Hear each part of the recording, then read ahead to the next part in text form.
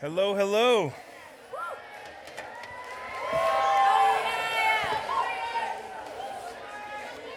Did you guys have an okay day? Yeah? Right on. You know, it was good. No one ever asks. Thanks for asking. I had a great day. Hey, I'd love to jump into tonight's chapel with a little bit more of a serious tone, if that's okay with you guys. And in fact, tonight, I want to share some stuff with you it's not the easiest part to talk about. But if we can understand the truth of what sin is and how it affects us, then we get to some really good news as this week progresses. But whenever I think about this conversation of sin, especially for a group of people that I mostly don't know, I feel that it's important to express to you the weight of this topic. Have you guys ever heard the word sin before? You know what that word means, yeah? In the back with that hat, that just raise your hand. What is sin? Yeah, sunglasses on your hat. Yeah. Real loud, I can't hear you. Someone relay it. Okay, got it. I thought we were still talking about sin. I was like, I guess? Nope, that's not the right definition. Okay, I'm sorry your voice is gone. Right here. The thing that separates us from God, right? That's it. That was the answer. It's important that we know what this conversation and what this topic is. If you think back to the first night that we were kind of unpacking this theme together, we looked at this idea that we live in a world where truth has become subject to the beholder. Truth has become something that has gone from an absolute 2 + 2 = 4, grass is green, the sky is blue, to this really sort of weird, slippery, slimy definition that we would call my truth. And by my truth, what we mean is my experience or how that left me feeling as a result of it. You tracking with me? This is kind of some deep stuff, okay? Sin is an incredibly important concept for us to understand because if we don't grasp sin, then we don't grasp the gospel, right? And the gospel is good news because sin is terrible news. You see, sin is like a diagnosis. When I was just starting out my career as a youth pastor about 12, 15 years ago, somewhere in there, it was 2009, so 13 years ago. I remember I was sitting in a staff meeting and my phone rang, and it was my dad. And you guys may not know this, maybe counselors, youth pastors know this, but you know, when your parents call and you're getting older and they're getting older, it's cause for concern sometimes. And so I was like, that's strange. My dad knows I'm in a meeting. I wonder why he's calling. So I excused myself from the meeting and I went out into the hallway of the church and my dad said, hey, what are you doing? I said, I'm at work. What's going on? He said, your mom has had a fall. She broke her hip. Oh, that's terrible. He said, so we took her to the hospital to figure out what happened, and it turns out that your mom has stage 4 breast cancer with 18 months to live. I think about that day often. I think about that day often for 2 reasons. One, there's no arguing. There's no my truth when it comes to cancer. Like, if I told my dad, well, I just don't agree with that, that does nothing for my mom, does it? She's still left with the ramifications of her body turning on itself and trying to kill her. The second reason I remember that is because my mom, 13 years ago, was given an 18-month to live diagnosis, and she's still alive today, right? So I share that because in order for us to fully understand and comprehend this concept of sin, we very much have to view it like a diagnosis.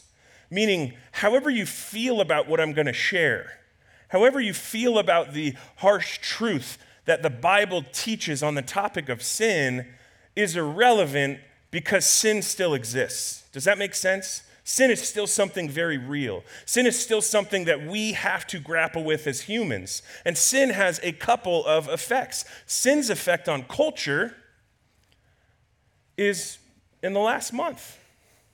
Someone drove to a school in Texas and murdered 19 children and 2 teachers.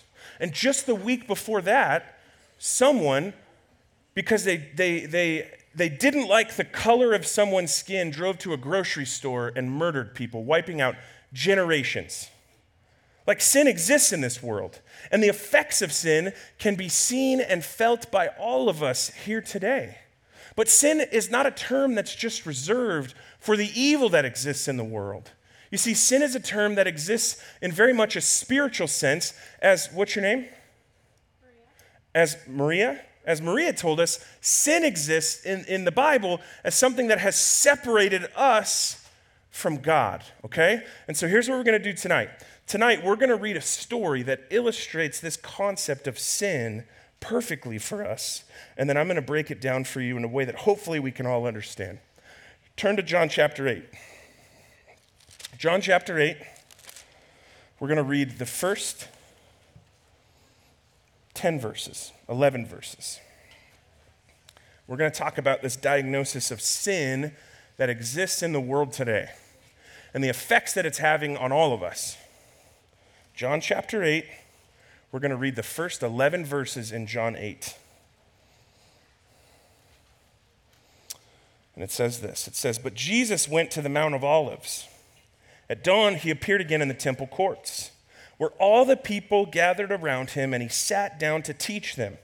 And the teachers of the law and the Pharisees brought in a woman who was caught in adultery, and they made her stand before the group. And then they said to Jesus, 'Teacher, this woman was caught in the act of adultery. In the law, Moses commanded us to stone such women. Now what do you say?' They were using this question as a trap in order to have a basis for accusing him. But Jesus bent down and started to write on the ground with his finger. And when they kept on questioning him, he straightened up and said to them, 'Let any of you who is without sin be the first to throw a stone.' Again he stopped, stooped down, and wrote on the ground.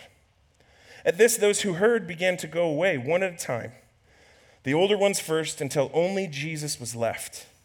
With the woman still standing there, Jesus straightened up and asked her, 'Woman, where are they?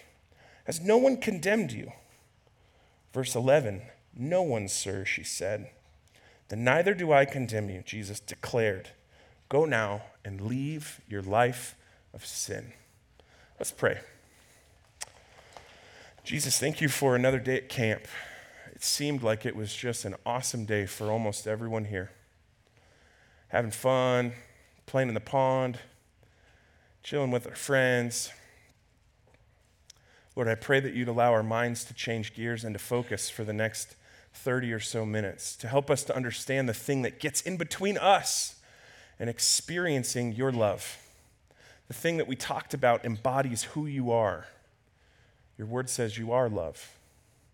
And our sin keeps us from getting to experience that to the fullest. Help us to have mature ears and minds tonight, and hearts that are willing to receive a hard truth. We love you so much. Amen. So what we see happening here in this passage, friends, is a little bit of an adult concept, adult material. So please bear with me and use all of your maturity as I help you understand what's going on. Jesus is at the temple. He's at church. He's at a Jewish temple teaching people. This was very custom for Jesus and for the culture at that time. Why? Well, because removed of cell phones, televisions, DVDs, Blu-rays, VCRs, any modern entertainment technology, this is one of the main ways that people would go and spend their time. They would hear a teacher, they would hear a storyteller, they would go and listen to people that were offering them some form of entertainment. In this case, there's a group of people at church listening to Jesus teach them. You can almost picture the smells, the high, dirty white columns, the sacrificial pools. Maybe there was a podium. Maybe there were horns or trumpets or instruments there as people were accustomed to showing up to church day in and day out to listen to someone teach. Jesus, very similar to what I'm doing now, I'm not Jesus, but very similar to what I'm doing now, was teaching a crowd of people. And in the middle of his teaching, the back door kicks open. And in walk the pastors, the elders, the leaders of the temple at that time, with a woman, the Bible tells us, who was caught in the act of adultery. Now please turn your maturity up for a moment here with me, because adultery is is having sexual relations with someone that you are not married to. And so this woman was caught in the act of doing something that was sinful and shameful by all the pastors of her church.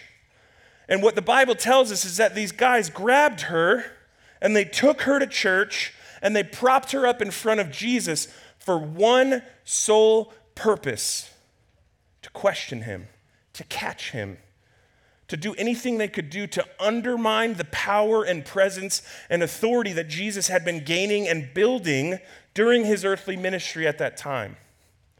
I think about this woman sometimes. What a shameful, embarrassing moment this must have been for her.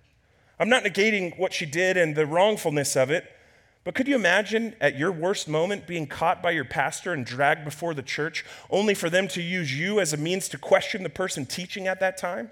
That's precisely what's going on here. And so this woman, we don't even really get to know her name, we're not really sure what's going on, is used as a tool to discredit the ministry of Jesus. And these religious leaders, who would have been very well versed in the Old Testament law, they say to Jesus, they say, hey, what do we do with her? Because Moses' law is very clear that people doing what we caught her doing should be killed in front of everybody, that she should be stoned.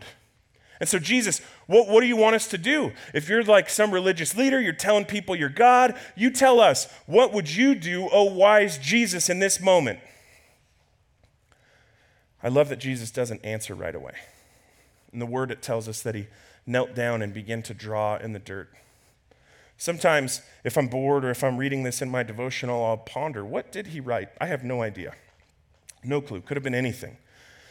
Truthfully, not even really worth speculating, because I don't think the point of this story is for us to guess whether or not Jesus was playing tic-tac-toe or if Jesus was drawing some animal that he really fought hard to be invented in the garden but didn't quite make the cut. We have no idea what Jesus was writing in the dirt, but what we do know is that he was being set up, that he was being trapped. So Jesus addresses these men, these wise religious men, and he puts the question back onto them by saying, you're right. That is what the law tells us to do. So let's make it even more interesting. Any of you who are without sin can throw the first stone. I'll wait. I'll stand here. And then look at what the text tells us. In verse 9, it says, at this, those who heard began to go away one at a time, the older ones first. I can't help but wonder if their age lent them to be more wise than their counterparts standing there. It says, until only Jesus was left, with the woman standing there. Jesus straightened up and asked her, woman, where are they? Who has condemned you? No one, sir. Then he says this, then neither do I. Go now and leave your life of sin. You see, we've talked a lot about God this week. And one of the primary characteristics of God is on full display in this moment here in John chapter 8. And it's the moment where Jesus' deity, Jesus' identity as God is obvious for everyone to see. How? Well, because who's the only person here who had any right to throw a stone at this woman who had been caught in her sin? Who would it have been? Who? Yeah. Let me tell you why. Because the Bible tells us in the book of Isaiah chapter 6, it's the only place in the Bible where one word is used 3 times over to describe God. It was a literary device. It was a way that people would write with emphasis, kind of like putting an exclamation mark or underlining at the end of a sentence or in a text message. In Isaiah chapter 6, verses 1 through 6, we learn that the character of God is holy, holy, holy 3 times over. That God's character is so holy that they couldn't just say it once, they had to say it 3 times. And that word holy means set apart. That word holy means not like us. That word holy means above us. That word holy means untouchable, without sin, without blemish. Again, we're talking about a God who described in 1 John 4:8 is quite literally love. And so in this moment where these men have used a woman caught in a sinful, shameful act to try and undermine his ministry, Jesus is quite literally the only one without sin. Jesus is quite literally the only person in this passage who could have hurled a stone of judgment at this woman, but he saves it. And he doubles down on his love for her by saying, well, you know what? Then neither do I condemn you. Almost as if to say, hey, I could, but I'm not going to. And instead, I'm going to give you an invitation to go and live life a different way. I'm going to extend to you an invitation to go and sin no more. Jesus is the only sinless one. And this is kind of where our diagnosis with sin begins to become good news. In order for us to know that, though, let's get a really good, clear definition for what sin is. You see, in Scripture, we see sin used as a word to describe thoughts, deeds, words, attitudes, and actions that go against God's holiness and God's perfection. And so anytime we do something that would be deemed imperfect in the eyes of God, that is a sin. And sometimes, because we like to give ourselves the benefit of the doubt, there's a book in your Old Testament called the book of Ecclesiastes. And in that book, as well as in the book of Proverbs, there's a line that always sticks out to me, and it says, everyone's wise in their own eyes. You see, in my eyes and in your eyes, when I look at myself, depending on how you're wired, depending on how you were raised, you may not think you're that bad of a person. And if we were to bring out some of history's worst people, we would certainly say, Hitler, way over there. Unabomber, way over there. Genghis Khan, way over there. Pick your favorite real-life villain, evil person, way over there. I'm bad, but I would be like over here. Like I'm not as bad as those guys. I'd be like over here. Still not perfect, but not nearly as bad as them. And that's a version of us trying to inject our truth into this paradigm and into this reality that God has laid out for us. You see, it doesn't matter if I'm the worst person on earth or if I've just lied a couple times. Scripture's clear about sin. Our thoughts, our deeds, our words, our attitudes, and our actions that goes against God's perfection. Scripture tells us in the book of Romans chapter 3:23. I want you to turn there with me. Romans chapter 3:23. If you're in John, you're going to hang a right. You're going to go to the book of Romans. It's right after Acts. 2 books removed from John, chapter 3:23. And this is one of those just really crucial verses. Underline it. Put a line through it. Memorize it. Know this about yourself to be true when we start talking about sinfulness. Because in the book of Romans, chapter 3, verse 23, we learn this. It says that, for all have sinned and fallen short of the glory, the holiness, or the perfection of God, depending on what translation you're reading. So what Paul writes to the church in Rome is really the same principle that Jesus is hitting this woman and the Pharisees with. He's saying, hey, all have sinned.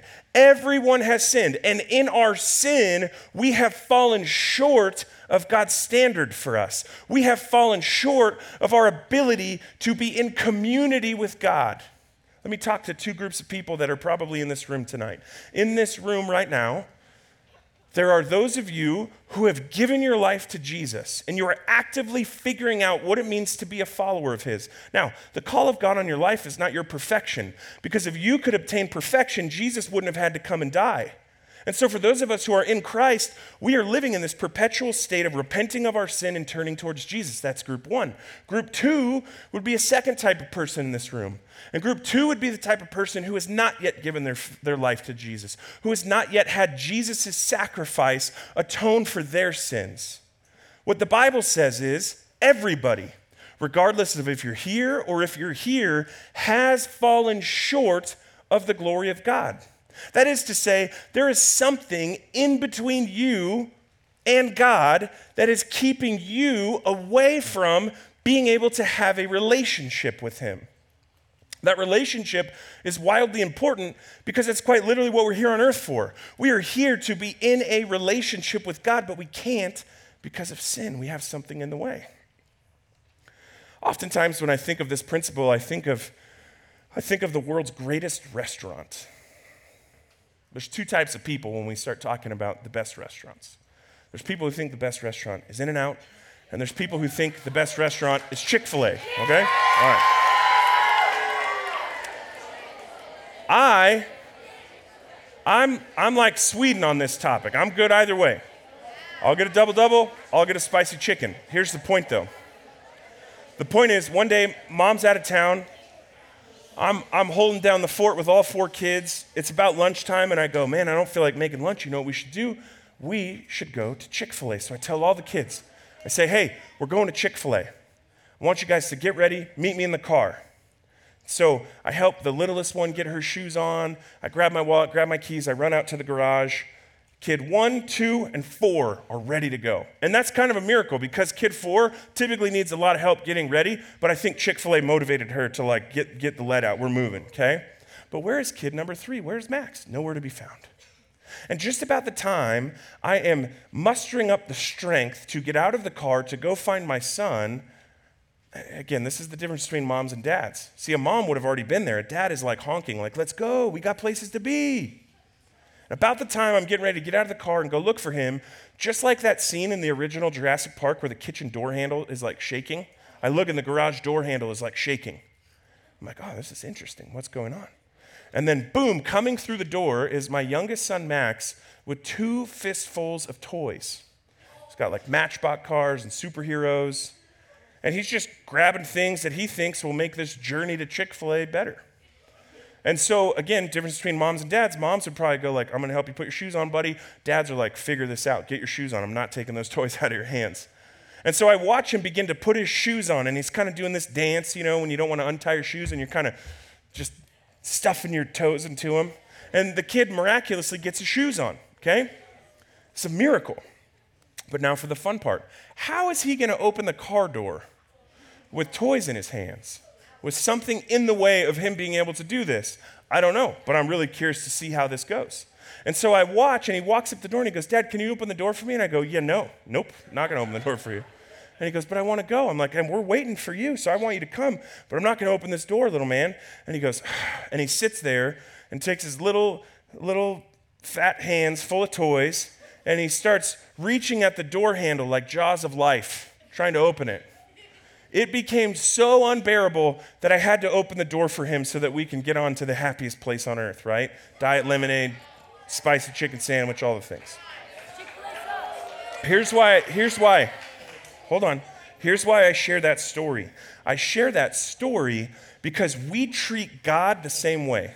What we do in this earth is we want all the benefits that being in relationship with Jesus would afford us. Eternal life, love, peace, joy, all the things that the Bible describes can only be found in Christ. We want that, but I don't want to get rid of my stuff. I don't want to get rid of these things. And so when it comes down to laying down my sin to take upon myself Jesus' sacrifice, a lot of us act exactly like my son, who at 6 years old refused to give up one thing to move on to the next. Silly illustration, but the point is this: we have something getting in the way of us being able to be in a relationship with God. Flip one page over in the book of Romans, chapter 6. The book of Romans, chapter 6, verse 23, first half of the verse says this. It says, for the wages of sin is death. For the wages of sin is death. Wages, meaning what you are afforded, what you are owed, what is due to you as a result of your sin is death. The Greek word translated into English means death. In the original language, this word refers to a separation, meaning it's impossible for me to be with God and have sin at the same time because I'm separated. I am spiritually dead where I stand. Any of you have a job in here? Anybody? Any middle schoolers with a job? Yeah? Who? Right here. What's your job? I work in a cherry orchard. You work in a cherry orchard? That's amazing. That's your hold on. And what do you get paid for working at the cherry orchard? Hold on. Hold on. What do you get paid? $13 an hour. Get it, girl. All right. I like that. Yeah, back here in the blue. Yep, you. Wait, hold on. What do you do? Okay, and what do you get paid? Oh, he got you beat. Okay, right here, headband. Okay, you take care of your grandma's cats, and what does she pay you? $20 for the whole thing. Okay. A little child labor law is being broken there, but we can address that later, okay? Right here, yeah. You put up concrete walls, and what do you get paid? $2 an hour. Oh, buddy. Oh, this is why labor unions exist. He doesn't want to. Okay, right here, yep. Wait, shh. Real loud for me. I have to clean my whole backyard, and I get paid $5. Okay, pause, time out. Unrelated, we're going to get back to the sermon, but what you just described for me, ma'am, is a chore, okay? And that's what we do when we live at home not paying rent. We do chores. So $5 seems like a steal of a deal if you ask me. Yes, red guy in the back. I water people's plants. That's cool. What do you get paid? Depends on how long it takes. Okay, all right, I like that. He's going to go far in business. Let's do one more. You want to go? All right, okay, I found it. I found it right here. I make candy. You make candy. Yes, sir. Okay, tell me more. Depends, like how do I, What do you sell it? How much money are you making off this candy? It's like an episode of Shark Tank. All right, now what's your overhead? Okay, for 20%, I will give you $1,000. I'm just kidding. All right, what do you make for it? No, I'm not buying your candy for $100,000. That's crazy. But how much money have you made selling candy? like $1,000, $2,000. One or 2,000? Okay, again, not related to the sermon, but if you're going to be a businessman making multiple thousands, we need to know exactly that number, okay? We got to know exactly what that number is. Okay, pause. I'm all done. Come and tell me what your job is. I love that, but pause. Come back here, okay? Here's what I'm trying to explain to you in this moment. What I'm trying to explain to you is something that is incredibly important for all of us to wrap our heads around. Because the truth in Scripture, and if we replay the tape on what we've been talking about in chapels, if we replay the tape, what we see is that there is a Bible that from Genesis 1 to Revelation 22 has been telling us one consistent story, that one day there is going to be a Savior, there is going to be a Messiah who will take the sins of the earth upon his shoulders and sacrifice himself on our behalf so that we could be made right with God. And we know this to be true because Jesus' life and ministry was the embodiment of seeing, knowing, and loving people. And we know this to be true because God, night one, is trustworthy because he made us. Jesus never made any questions about who he was while he walked the earth. He claimed to be God from the very beginning, okay? And what this story is telling us, where we have arrived in our exploration and our study of truth this week, is that we don't get to experience these things that we've been talking about because we are owed death. Because our sin has separated us from the love of God. Paul says it another way in the book of Ephesians, chapter 2. Ephesians 2. You don't have to turn here with me, but if you'd like to, you certainly can. And this is a passage that I would say is so worth your time reading while you're at camp. Ephesians chapter 2, verses 1 through 10. We're just going to read the first few verses. Okay? Ephesians 2 tells us this to be true about sin and about ourselves. It says, as for you, you were dead in your transgressions and sins, in which you used to live when you walked and followed the ways of this world, and of the ruler of the kingdom of the air, the spirit who is now at work in those who are disobedient. All of us also lived among them at one time, gratifying the cravings of our flesh and following its desires and thoughts. Ready? Like the rest, we were by nature deserving of wrath. We were by nature deserving of wrath. Why? Because where we found ourselves was to be dead in our transgressions and sins. We sinned against a holy and perfect God who is the embodiment of love. It's as if we turned our back on him. It's as if we spit on him. It's as if we betrayed him. It's as if we told him, I am my own God. I need you no longer, is the picture that Scripture gives us about sin. And this is a massively, what's the next word? Thank you. What was I going to say? It's a big problem, I think is the point. It's a big problem. It's a massive problem. Why? Because if you and I don't have our sin removed, we never get to experience life the way God intended it to be lived. If you and I don't have our sin removed, we remain removed from the love of God. If you and I don't have our sin removed and we pass away and we die, the Bible teaches that we remain in that spiritually dead state for all of eternity. But here's the problem. You and I were never made to live life outside of the love of God. You and I were never made to live life outside of a loving relationship with our Maker and our Creator. You and I were never meant to experience this. But sin has robbed us of the very purpose for which we're here on earth for. And what we've learned tonight is that this sin equals a death, that this sin equals a separation, that this sin has removed us from any ability to have a relationship with God. So think back to the beginning of that story. The beginning of that story, we see a woman caught in her sin. We not only see a woman caught in her sin, but we see her dragged before the entire church and have the entirety of all of her secrets, all of her stuff put on display for everyone to see. But friend, don't forget how God handles sinners. Because what we see here, the heart of God, who is a loving Father, is someone who does not exist to condemn us. Rather, someone who exists to provide a way for us. But without Jesus providing that way, and without us putting our faith in that way, we remain, the diagnosis that I am telling all of you is true about you, is sinful and separated. A couple years ago, I was sitting in my room reading a book, and I heard this call for help from my backyard. So I run down the stairs, and I go back there, and about 8 feet up in a tree is my oldest daughter, Marley, who's been teaching herself gymnastics. She's hanging onto this tree by her fingertips. Below her is an old sprinkler pipe that I had kept telling myself I'm going to remove, but I hadn't. So my daughter's in this precarious situation where her grip is weakening. She does not have the strength to do it on her own. And if she falls, she will certainly have a pretty serious injury brought unto her.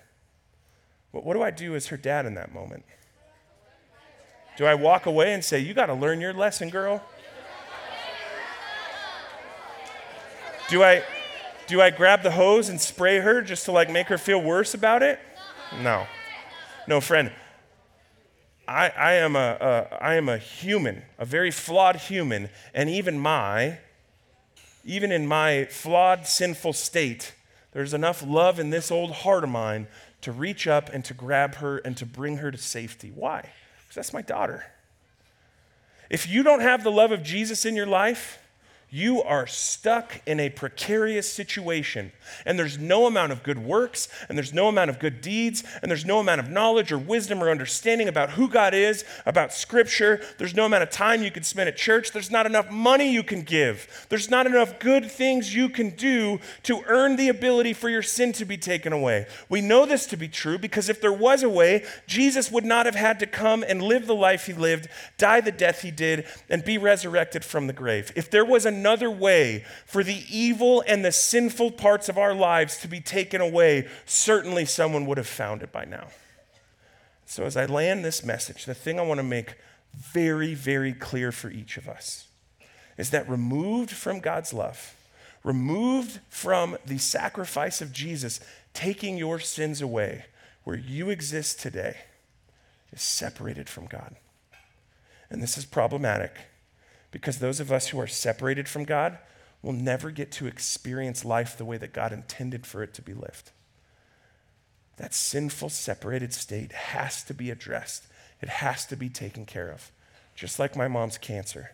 Do you know what the doctors did for her? They did surgeries. They did chemotherapy. They did radiation. They put her on a new diet. They gave her rest. They got her a trainer so she could start working out her muscles. They did everything they could do to prolong her life. But you know what the problem is? She still has cancer. Even to this day, she still has cancer. And in fact, in the last few months, it's gotten really bad again. All of that work, all of those things that they did for her, all of that time and money spent at doctors and health insurance and you name it. My dad tried it because he loves his wife. She's still suffering with the results of it. Friend, there's no other way for you to be made whole and holy in the eyes of God apart from a loving relationship with Jesus. Without that, we're still dead and we're still separated. This is the truth. It's a hard truth, but it's something that I want you guys to wrestle with tonight. I want you to think to yourself, is there a moment where I've put my faith in Jesus? Do I even believe this? If you don't, that's okay. Talk to your counselor about it. Wrestle with it. Pray for it. Because tomorrow I get to share exactly what Jesus did to take the sin away from us so that we can spend an eternity with him. Let's pray. Jesus, thank you so much for hard truths, because hard truths make the gospel so much sweeter. Lord, I pray for the students in this room, deep concepts, hard concepts. Would your word be the thing that speaks to us and teaches us? Would your Holy Spirit begin to permeate the parts of our hearts that we've closed off to you? Would you help us to come to the realization that, man, God, apart from you, we are stuck. But with you, we get a chance at new life.